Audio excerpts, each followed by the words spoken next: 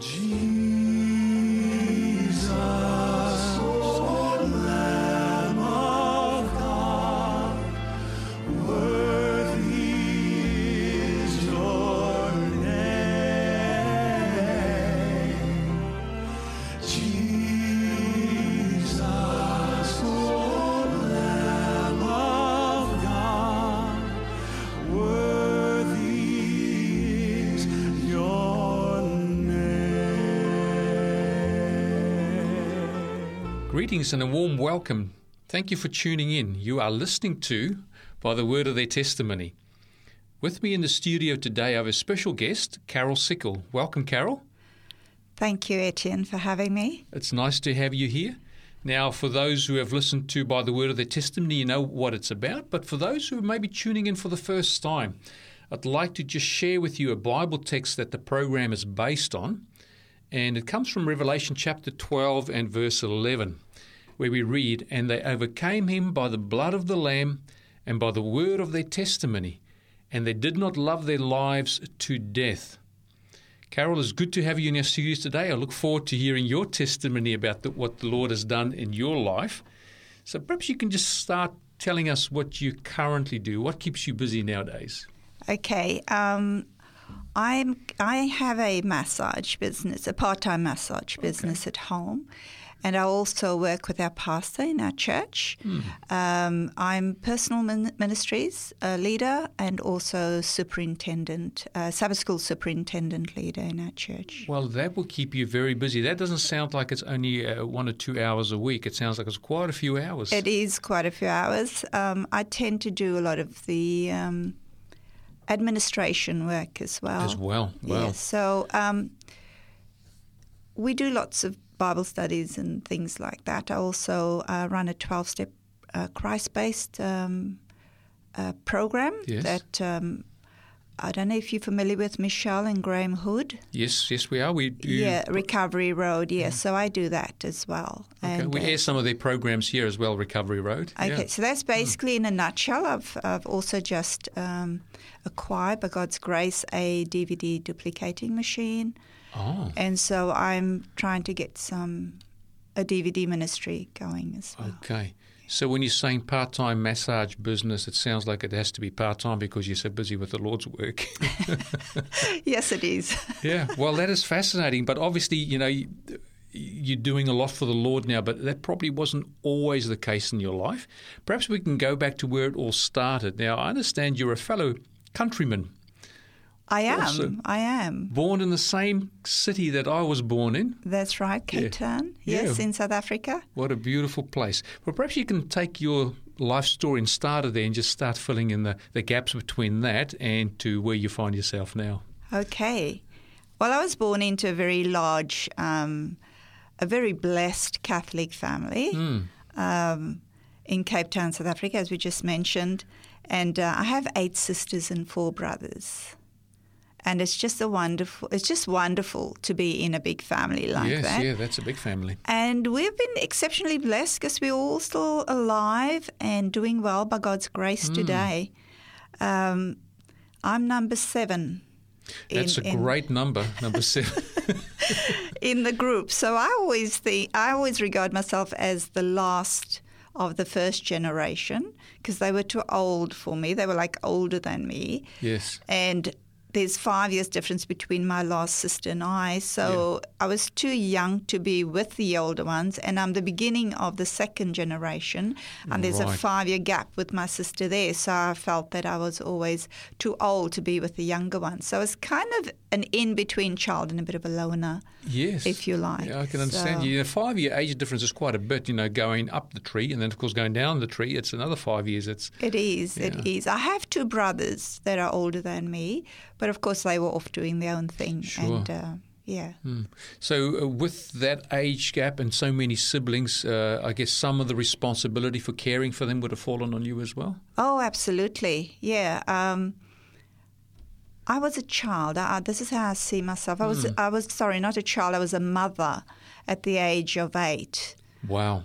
Because I was given the responsibilities of making the formula bottles, changing nappies, and caring for my siblings. And I remember at the age of 13 and 14 having the responsibility every Friday night.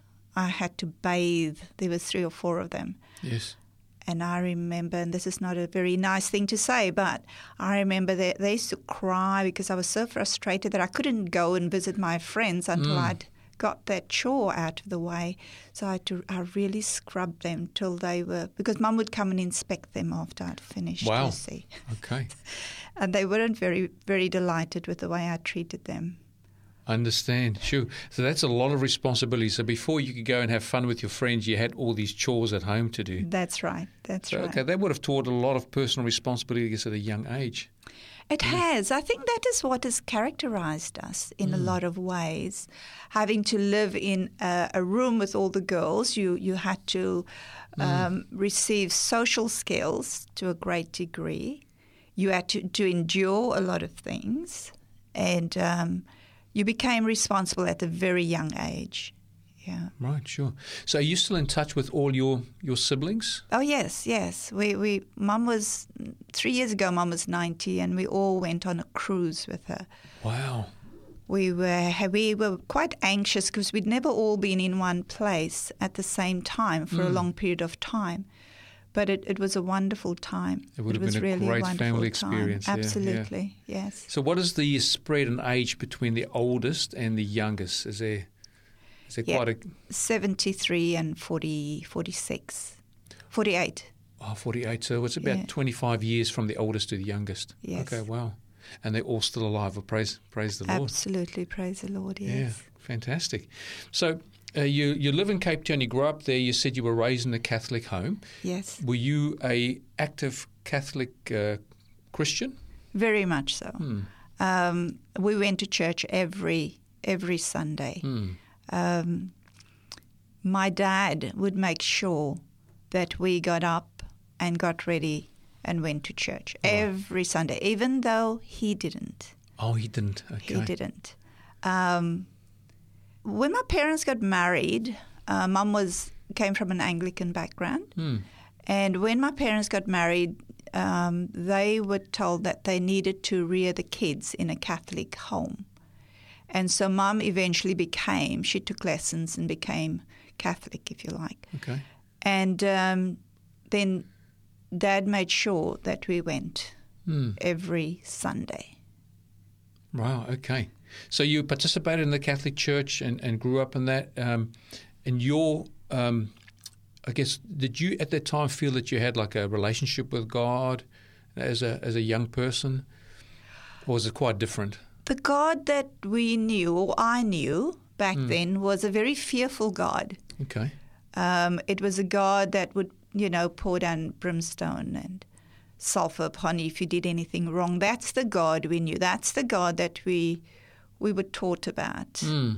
This is probably amusing, but I remember that when there would be lightning and thunder, yes, Mum would say that God was really angry. I mean, she must have been so frustrated with trying to keep all of us in line that she used God as a weapon, if you like, in a way. She would say that thunder and light was God was really angry with us because we were not behaving in accordance with His will.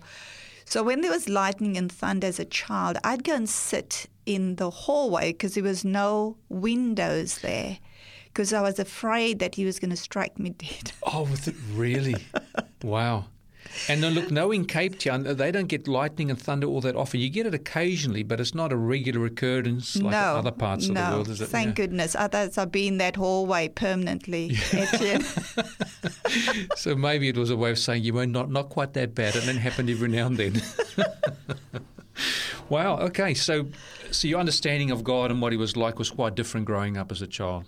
Yes, yes. I think for me, my father being my father, now I understand that he had a lot of responsibility and he did the best that he could with what he knew how.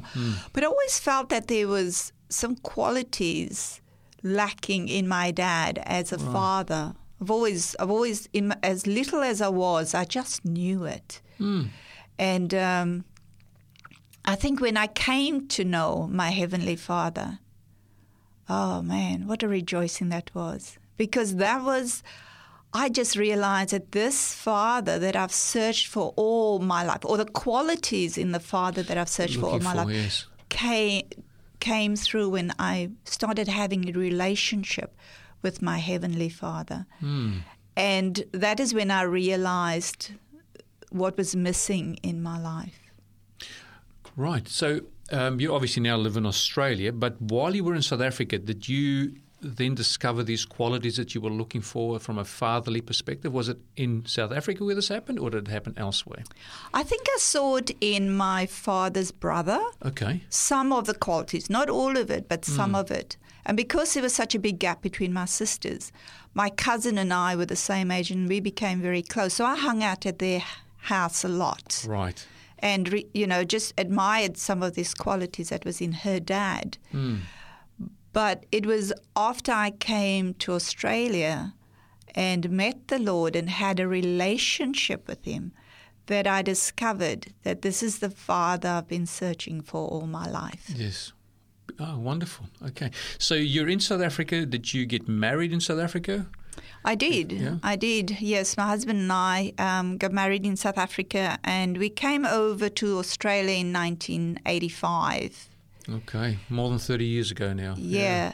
And we had a son, Andrew, who was aged 12 at the time, and Alison aged 9. And so we still continued to go to church over in Australia, the Catholic church, and the kids attended Catholic school until, unfortunately, we got divorced, and then that stopped, and we just all stopped going. Right. Yes. So were you in Sydney at the time? Did you migrate to Sydney from Cape Town? I did. Okay. Yes. Right. That would have been a very difficult time in your life. You're in a new country, so to speak. Yes. And then, of course, separation, and then that will be tough in itself. And then on top of that, of course, you've got children as well that you're responsible for, and then the disconnection from the church on top of that. So yes. I imagine it would be a very stressful period for you to go through.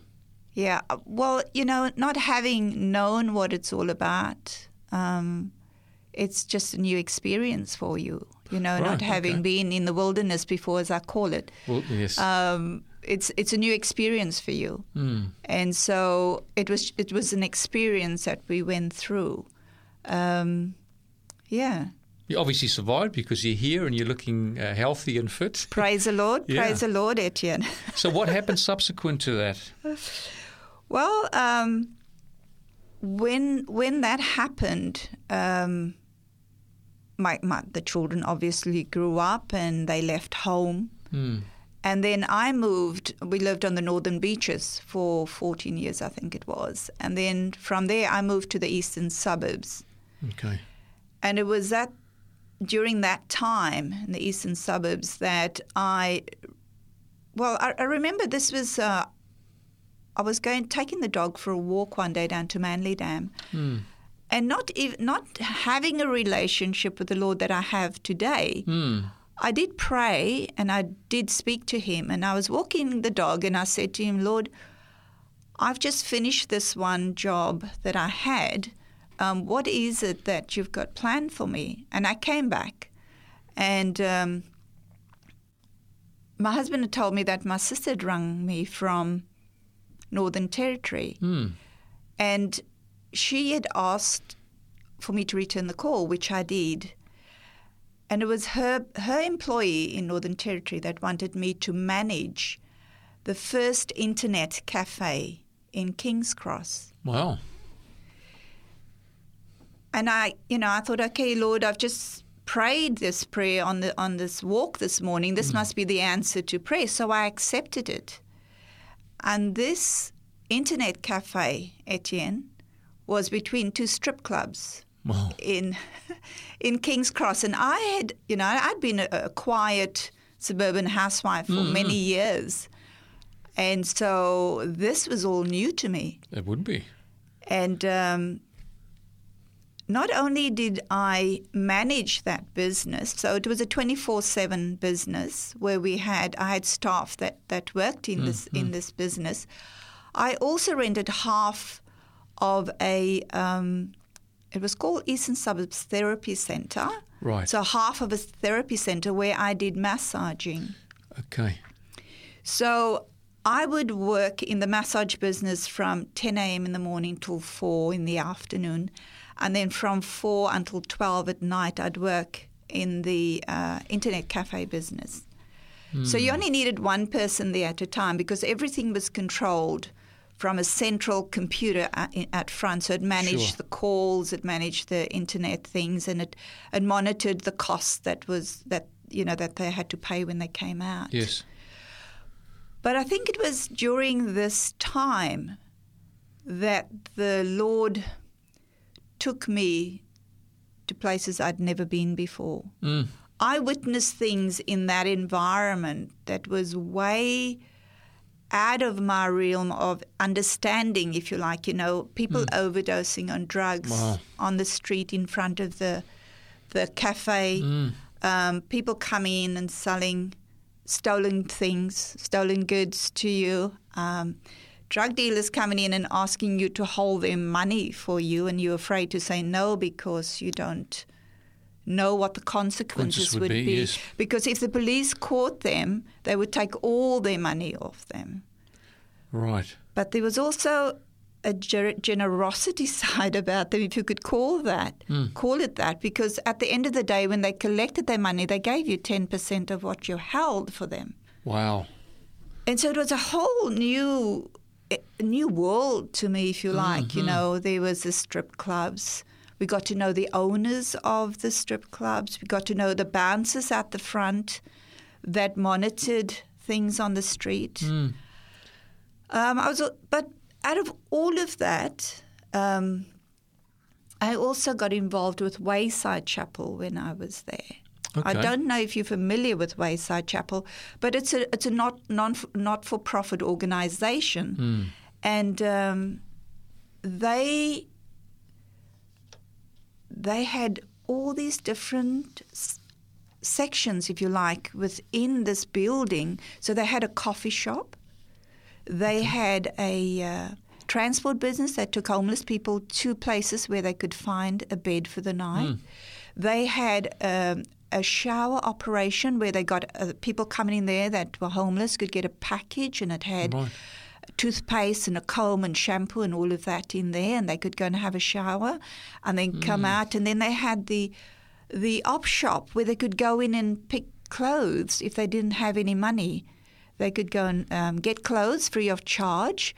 And they also had counselling sessions that they held there. So they had 12-step programs regarding sex addiction, alcohol addiction, drug addiction. Okay, wow. All those. They also had a lifeline service, if you like, where you went on the phones and people could ring in and talk to you about their problems. Yeah. And then there was another provision that they made was where you went out as a team early in the morning at 3:00 and just walked the streets and had a look around for children that had run away from home or that had been put out of their homes by their parents. And when you found them, you spoke to them and you asked them about what they were doing there and what their plans were. And if you identified that they were homeless, whether it was their fault or their parents' fault, you didn't have the responsibility of taking care of them. You couldn't do that. You had to ring someone at DOCS. Right. Are you familiar with DOCS? Yes. Yeah. So then they would come down and they would then help them to find lodgings and things like that. So that was another facet that came out of all of that in the time that you were there. That wow. I was there. Yes, so I was there for 2 years. And you got involved with this group. How were they funded? Was it a government-supported program, or was it just funded by people who believed in it? I think it was partly government-funded and also sponsors that they had. Because there's obviously a great need for that, especially around King's Cross. Oh, absolutely. Absolutely, yes. So they have quite a few people that work there. It sounds like it's quite a well-established They do, and program. they're all volunteers. Most of them are volunteers, Wow, yes. okay. Yeah. So while you were in King's Cross, were you ever fearful for your life at any stage, or did you felt that you were safe enough there? No, never. Never. I don't know what it was, but I felt like I was at home. I was very comfortable in the area. Yeah. I was doing counselling courses with Wayside Chapel, and my thesis I did on a lady that did tabletop dancing. Wow. You see, we became known to the people that were running these different institutions along the road there. So wherever we went, they knew us, and we kind of built a rapport with them. Okay. And so we were never fearful when we went, when we were there. I guess there would have been plenty of security around as well, given the nature of the That's operations right. there and the businesses. That's right. We had a few incidents at the shop where we had to go and meet with the chap in charge at the police station, and he'd come and visit, and people would see him come visit and ask. Sometimes he'd just pop in to ask how things are going. Right. And we built up that rapport with everybody. I also got onto the Progress Association, so I kind of learned about what was being done in that area and what was needed in the area. So it was sort of a community, if you like, that I got involved with there. I learned a lot of things that are happening up there that I never dreamed of. Right. I went into strip clubs and spoke to the ladies that did the peep show booths, if you like. Yeah. I did a thesis on a tabletop dancer. Yeah, you were saying. Yeah. And she was at uni, and she earned more in the 2 nights that she danced than she would if she had worked a whole week. And that's how she was funding her That she was education. funding her education. She wasn't into drugs. She wasn't into sex. She was just doing tabletop dancing. So I learned a lot. I also spoke to the owners. I spoke to the bouncers. Yeah. And so I learned a lot about that environment, if you like, because this was all very, very new to me. Yes. And you're saying you spent 2 years... 2 years there. Yes. Wow. Yes. So what made the change? How did you leave that area and I guess your involvement there with Wayside Chapel and your business? After 2 years, every man and his shop opened, put in a few computers, and everybody was coming there to do the internet, and they undercut to a great degree. Right. So that started, and then after this flourished, and another one opened, like the one we had. My employer decided that he was going to close it down. It was very lucrative while it was working. Running, especially in the early stages. Yes. But then after that, I went overseas for 3 months. I left that place and went overseas for 3 months. But yeah, that's what happened.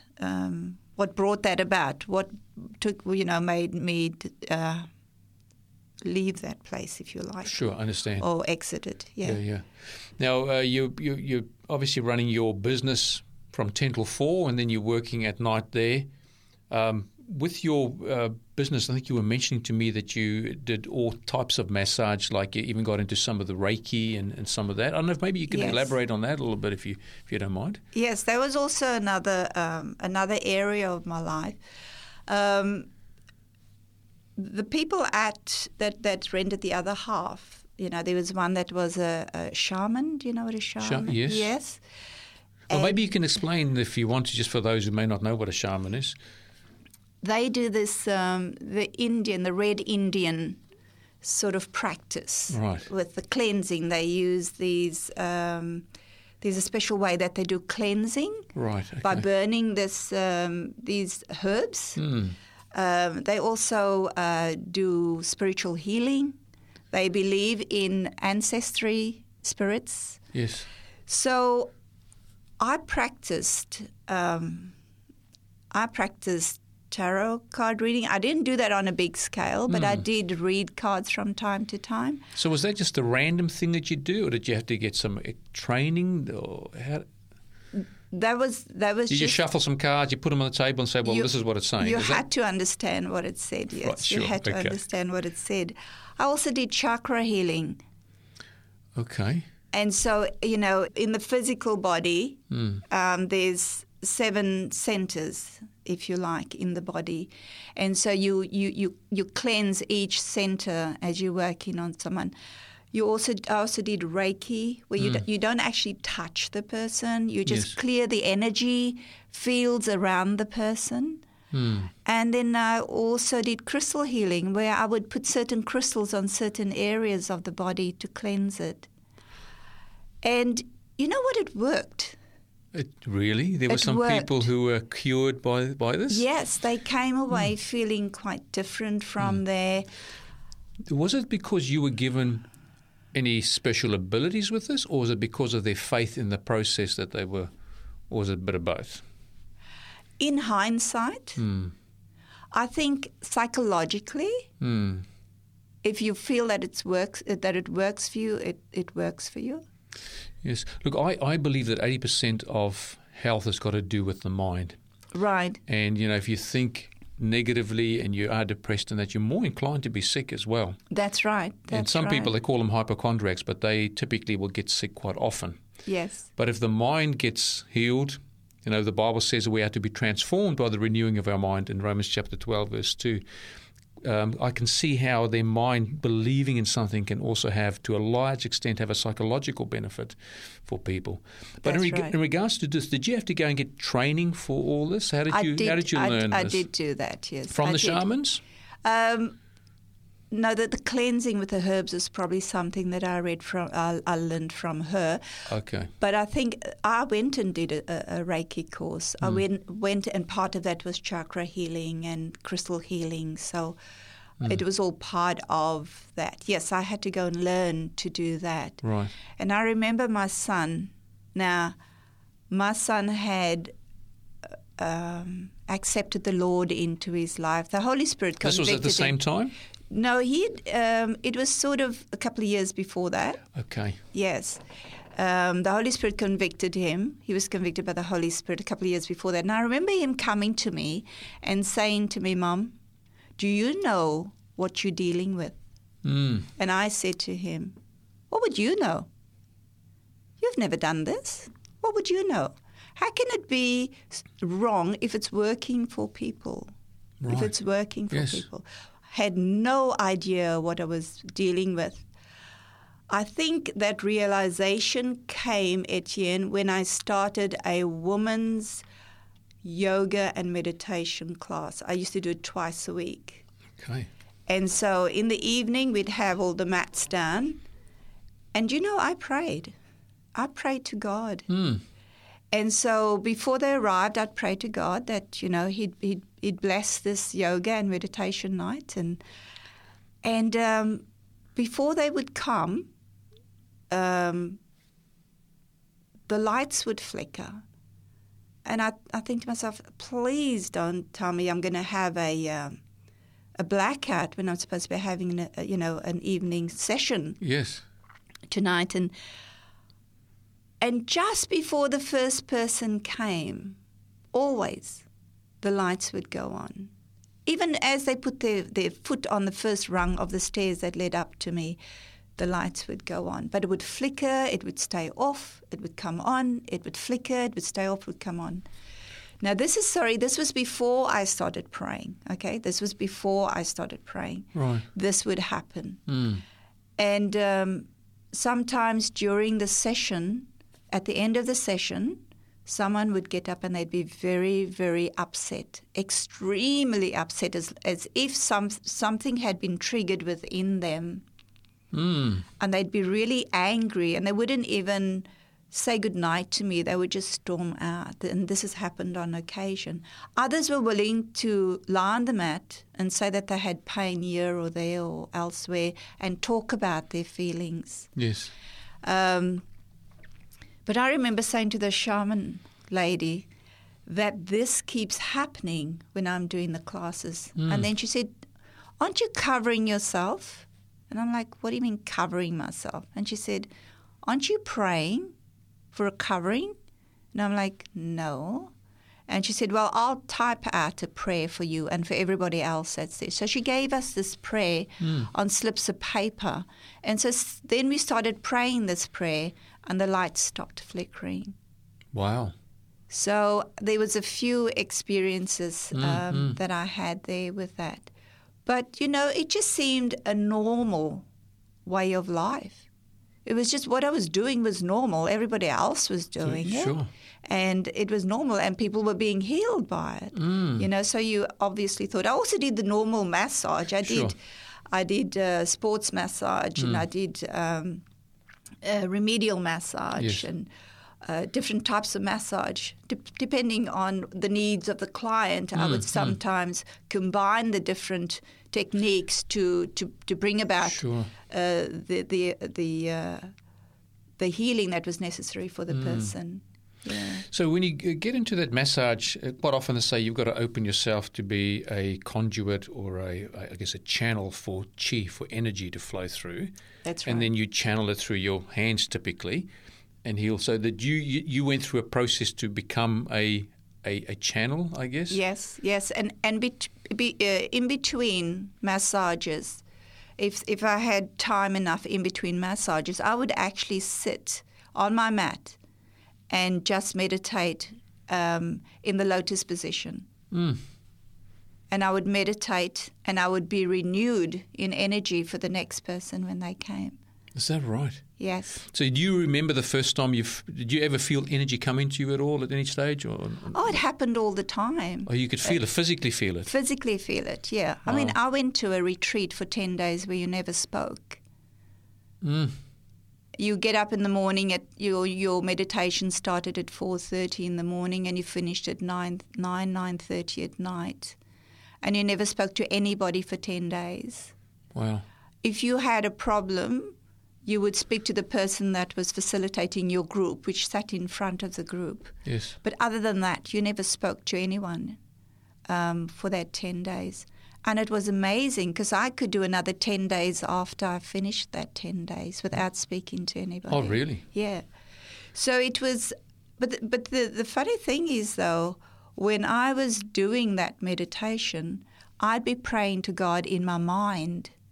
I mean, the God creator? The God that I knew, the God created the God. God that you were introduced to in the Catholic Church? Yes, that God, yes. yeah. Okay. I would pray to him while I was meditating. So I'm not quite sure, and this is funny, Etienne, because when I was convicted to come back to church, and I remember going to the pastor there and saying that I'd like to be baptized. He asked me these questions. I got really angry with him because he said to me, "Who is this God you're praying to?" Right. And I'm like, "What do you mean, who's this God I'm praying? There's only one God, heavens alive, one God, God, you know?" Yes. I remember getting really angry with him, and then he said to me, "Do you have a relationship with this God?" And I'm thinking, hello. To me, a relationship was an intimacy, and if God's in heaven and I'm down here, how can I have a relationship with this God? Yes. Do you know what I mean? So I got really angry with him, and then he realized what was happening, and then he said to me, "Look, if it's okay with you, I'd like to do some Bible studies before you get baptized." Right, okay. And I said, okay. And that was it. So who this God is I was praying to, Etienne, back then, heaven only knows. I thought it was the God that I knew. Yes. But wow, it may not have been. So how did you get out of that spiritual spiritism practices? Right.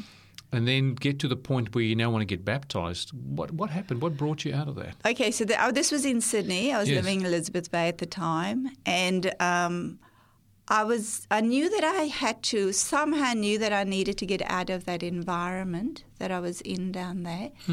So I came up to the Central Coast, and I remember driving around for 5 hours trying to find a place that I thought would be ideal for me, which I did eventually. And then it was during this time that my sister came from Thailand. She taught English over there, and she came on holiday over here. And she said to me, "Do you know where the AA meetings are?" And I got a shock because I didn't think my family was alcoholics. Right. Okay. So I said, "Look, I don't know where they are, but I can go on the internet and find it for you." So I found it for her. And then she said to me, "Would you come with me?" And I said, "No." Yeah. Because I'm not like that, people. I don't have a drinking problem. I haven't lost my home. I haven't lost my job. Yes. I haven't lost my children or my car.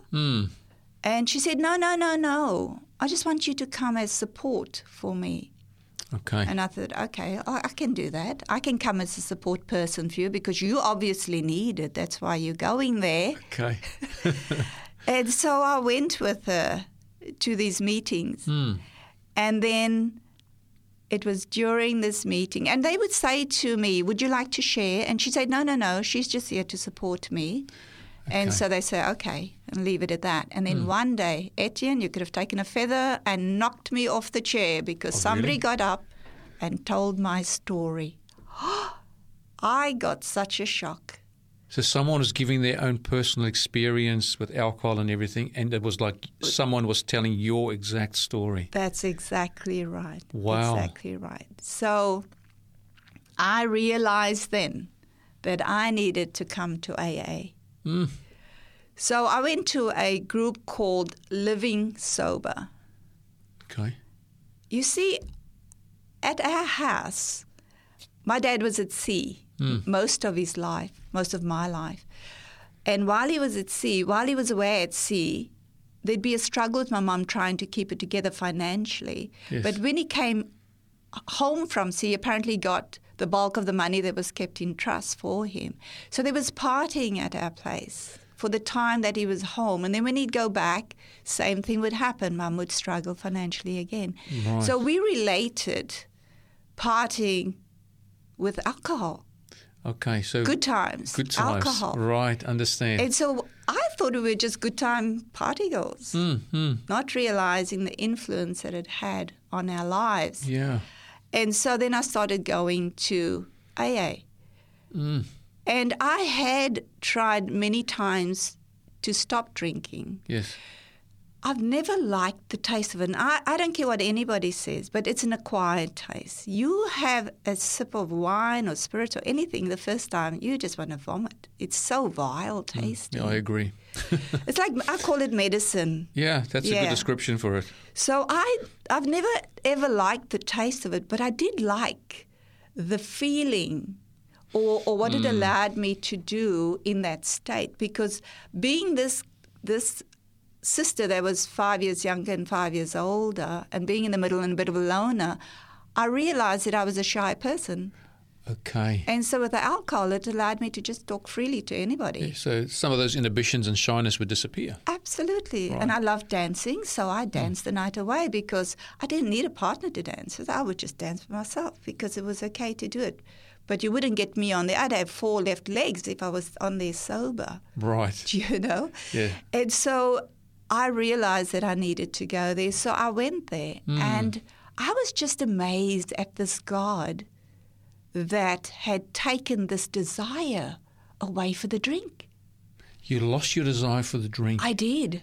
Now, before that, although you say you weren't really aware of having a challenge with alcohol, but could you go without alcohol for sustained periods of time? Or just never crossed your radar that you needed to do that? And No, I could. I could. could even go without alcohol for 3 weeks at a time. Okay. But it's what they call a binge drinker. Right, so when you do drink... So when I drink enough. Right. I drink enough. So then I found this God, because it's a God-based program, that took the desire away for the drink. Incredible. But not only for the drink, for the dancing and the partying as well. And I was so amazed at this God, and I wanted to get to know him better. Yeah. And so I wanted to go back to church. But my son at that stage had been praying for me for 8 years. 8 years. 8 years, because he had joined a faith. And when he joined, his father and I thought that he was in a cult. because of the dramatic change that had happened in his life. Is that right? Yes. From this party boy to this carnivorous human being to a vegan. He became a vegan. He became a vegan. They were like blew our minds. Yeah, that says a lot for somebody coming from South Africa, because we like the meat over there, don't we? The boerewors and yes, all of that. That's right. Yes. Yeah. So when this happened to him, we used to go occasionally to the church that he belonged to just to make sure that he was okay. Okay. And so he'd been praying for me for 8 years up to this stage. And then I wanted to go back to church.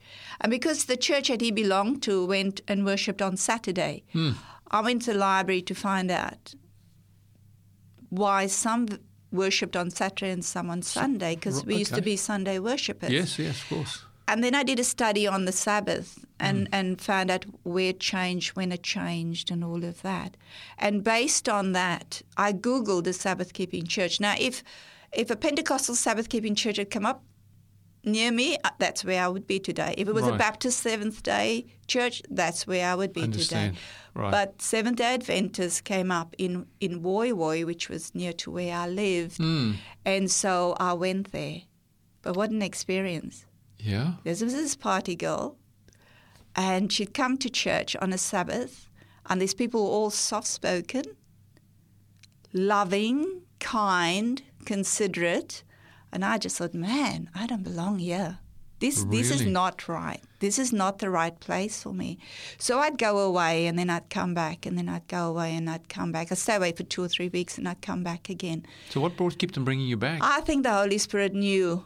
You had a conviction you wanted something better? Yes, and but you didn't feel like you fit in at the time when you were there? No, but But the people were nice? Yes. Right.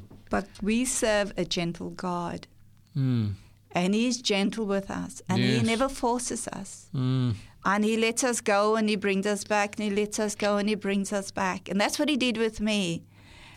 And I remember one night during this indecision time or period, I prayed one night and I said, Lord, what is it that you want from me?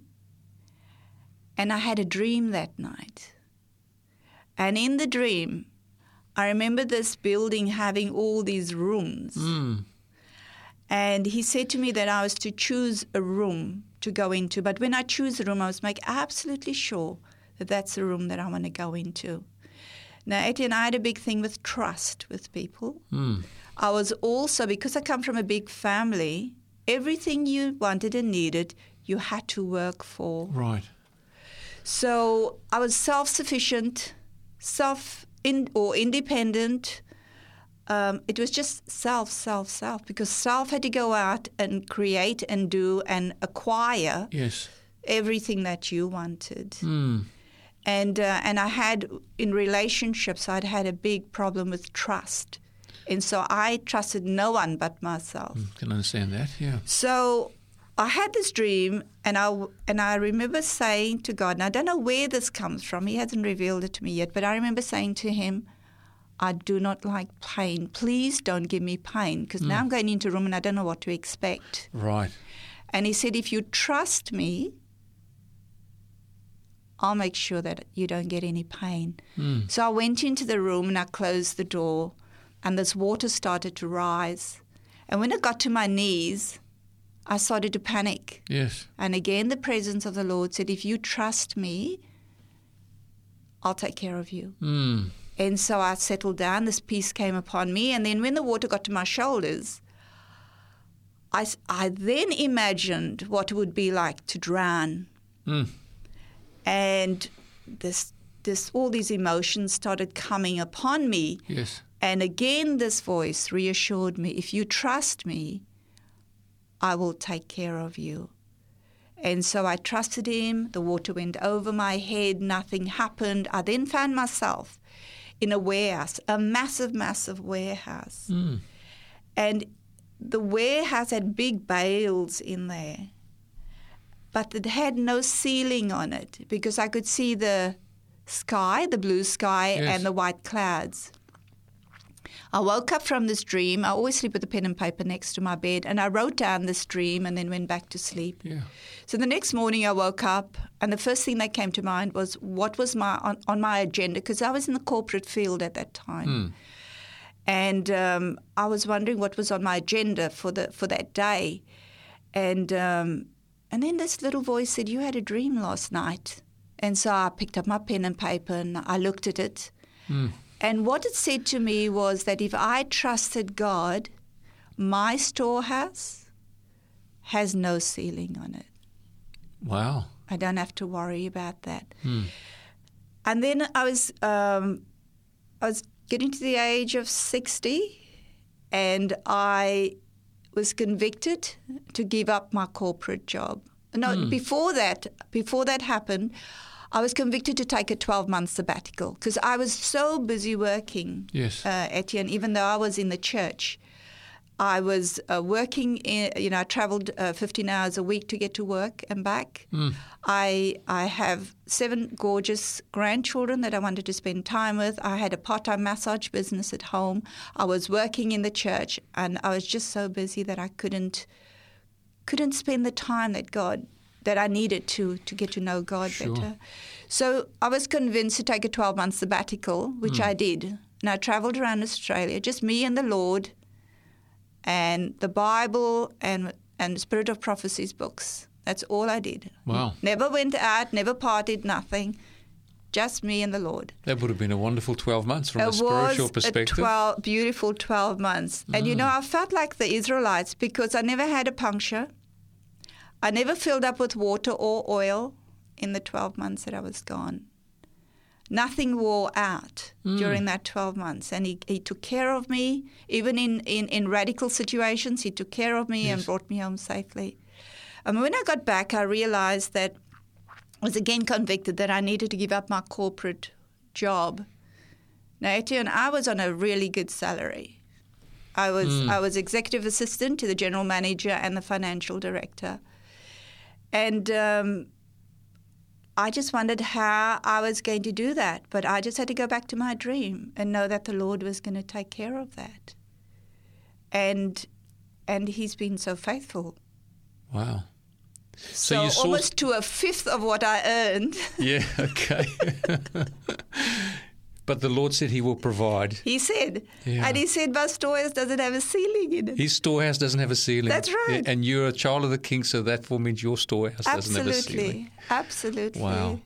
So that's some of the symbolism that came out of your dream. Did you ever sort of contemplate what the water represented and the water coming up over your head? Yes, that's when I went back to the church and said to the pastor, and I thought he's going to tell me like they do in the Catholic Church, so when is it convenient for you to be baptized?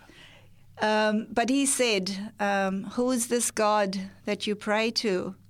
And do you have a relationship with this God? And I thought, what is this man? What on earth is this man talking about? Okay. And then he said to me that he'd like to do some Bible studies with me. But the dream showed you that you should go and get baptized? Baptized, fully immersion. Full immersion. Not sprinkled, not baby baptism. Full immersion. Right. And if I trusted him, that storehouse doesn't have a ceiling because I was so self-sufficient within myself. Oh, I thought it was I, but it was God still taking care of me throughout my life. So this sabbatical you took was actually a way of showing your faith that God will take care of you, and you've never trusted anybody like that previously. That's right. And that was big for me. That was huge for me. That would be very big. Yes, yeah. So you do Bible studies. I guess you even study the baptism and what biblical baptism is about, and Jesus as our example. Yes. So your dream is then confirmed by the Word of God as well. That's right. And then you get baptized at Woy Woy? Yes, at Woy Woy Church. I don't know if you ever met Pastor DaCosta. He's passed on now. No, I haven't. Not yet. I look forward to seeing him one day. What a wonderful man of God. Oh, really? Yeah. And, between my son praying for me for 8 years and Pastor DaCosta's giving 2 years of his life once a week to spend time with me and his wife, having that ability to allow a husband as well to do that with me. It's been such a blessing in my life. that I really feel that there's never wasted time on anybody nowadays. There's never wasted time on anybody nowadays. Wow. So your experience with them and you know how God used them in your life, now you can see yourself being used in other people's lives. Absolutely. Yeah. Wow. And they don't always come to the Lord when you think they should, but it's never wasted time. Well, I think of that from the perspective of your son praying for you for 8 years. I know. Before he saw anything. I know. And you thought he was a little bit weird because he'd left his meat. He's now vegan. He goes to a church. And so a lot of things changed in his life. Was that sort of a witness to you that there must be something else out there? Did it make sense to you at the time when you saw the change in your son's life? No, it wasn't because of him that I went back to church. It was the God that changed me in AA. Yes. That convicted me to go back to church. It was never what he did, because I still, as I said, if it was a Baptist Seventh Day, that's where I would be today. So you believe it's God's leading to Oh, absolutely. Without a shadow of a doubt, yes. Wow. And so everything that he knew and told us about, I relearned. How silly to reinvent the wheel. But it's an experience that you have to have with the Lord, do you know? And I haven't looked back. So it's amazing. So you, just to find out about Saturday or Sunday, you go to the library and you do your own research, and that's where we become convinced that it's got to be Saturday. That's right. Yes. That's incredible. Well, can you maybe just in the last few moments that we have, is there any message or any thoughts that you can share with other people who might be finding themselves maybe in the spiritual or spiritualistic practices? Maybe they're praying to a God as well, you know, because the shaman was giving you prayers to pray to someone. Of course. Is there anything that in your experience that you can perhaps share with them just to show them the alternative, what you've discovered now? Because you've obviously lived both lives. Yes. And if you thought the other life was superior, you would still be in that life. Yes. So you found something better. Maybe you can just elaborate on that a little bit for us if you don't mind. Okay. All my life, I've been searching, and I didn't know what it was that I was searching. And when I found God, and it's not that I found God, but God that found me, right. But I was willing to succumb, if you like, to Him at this point in time. That I do believe that we're all born with a God vacuum. Because God has made us for Him. Yes. For His purpose and for His joy. And so unless we have God in our life, we will always go around trying to fill this vacuum in our lives. You know, I bought and sold about 4 properties. And every time I finished selling a property, I thought that I'd be happy. Right, yes. But it never, ever happened until I met God in the way that I've met God now, that I have a relationship with Him, that God vacuum is filled. I don't feel the need to have anything else in my life. He's filled everything, everything in my life. Wow. And I have to say this. There's a lot of things that I haven't spoken about today on this radio that I've done. There's nothing in your life that you would have done that God cannot forgive. Oh, isn't that wonderful? Yeah. There's no shame that He cannot cover with His righteous robe. So don't think that because you've done all these shameful and hurtful things in your life that God cannot redeem you. He can. He's already done that when He went to the cross for us. Yes, yes. As my sister says, Carrie, she calls me Carrie, Carrie, if God can change you, God can change anybody. And to me, it's such an amazing witness. Yes. To be able to hear someone say that to me. So don't be afraid to trust Him when you are so afraid to trust people because you've been hurt and knocked down that many times. Because He's a God that is faithful, He's a God that you can trust. He's a God that is gentle. Amen. I have to stress that. He's so gentle. And He will lead you according to the way that He knows is good for you and your well-being. Works with you and your relationship. Right. Yeah, That's with right. Him and So don't be afraid to come to Him and just surrender yourself to Him. Because I promise you that the change that will happen in you will be amazing. And you will be amazed because we serve an amazing God. we do. And so, yes, if you're hesitant because of hurt and pain and things that have happened to you in your life, come and give it to Him. He says, give me your burdens. I want those burdens. Don't carry that heavy load anymore. I want to take it from you. Yes. And then I want to give you my yoke, which is so light and joyful. So come and do that with Him, and you will be amazed as I've been amazed. Thank you, Carol. That's a wonderful testimony, and I agree with you. We all have a little gap somewhere, a vacuum that we just try to fill and we just struggle to fill and we never fill it. And you thought you'll have fulfillment when you sell a property, and it just didn't happen for you. My experience has been the same, and it reminds me of that text there in Haggai chapter 2 and verse 7 where it talks about Jesus as the desire of nations. The thing is that we got to just invite Him and accept Him. That's right. And to talk to God just where you are right now. If you have a desire for something different, if you through your own experience have now found out that there's something empty, something vacant in your life that just cannot be filled, that longing and that desire in your heart, recognize it as the call for Jesus, who is the desire of nations and the desire for all people. Amen. Thank you for sharing your testimony, telling us how gentle God is. That text there in Romans chapter 2, verse 4 tells us that it's the goodness of God that leads us to repentance. That's right. That's right. So I praise God for your testimony. I pray that those who have listened to it will be touched by it, drawn by it, and people who have gone through similar experiences may also see that there's something better out there for them. If you have enjoyed this testimony today and you'd like more information, or if you have any questions, please feel free to contact us at 3ABN Australia Radio.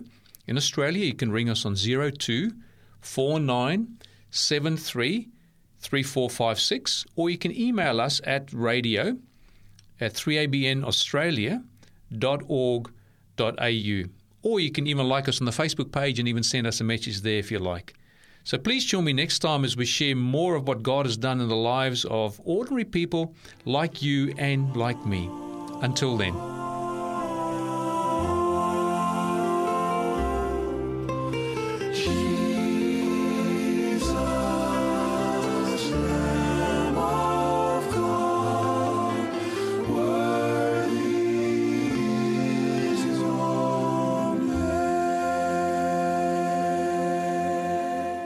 You've been listening to a production of 3ABN Australia Radio.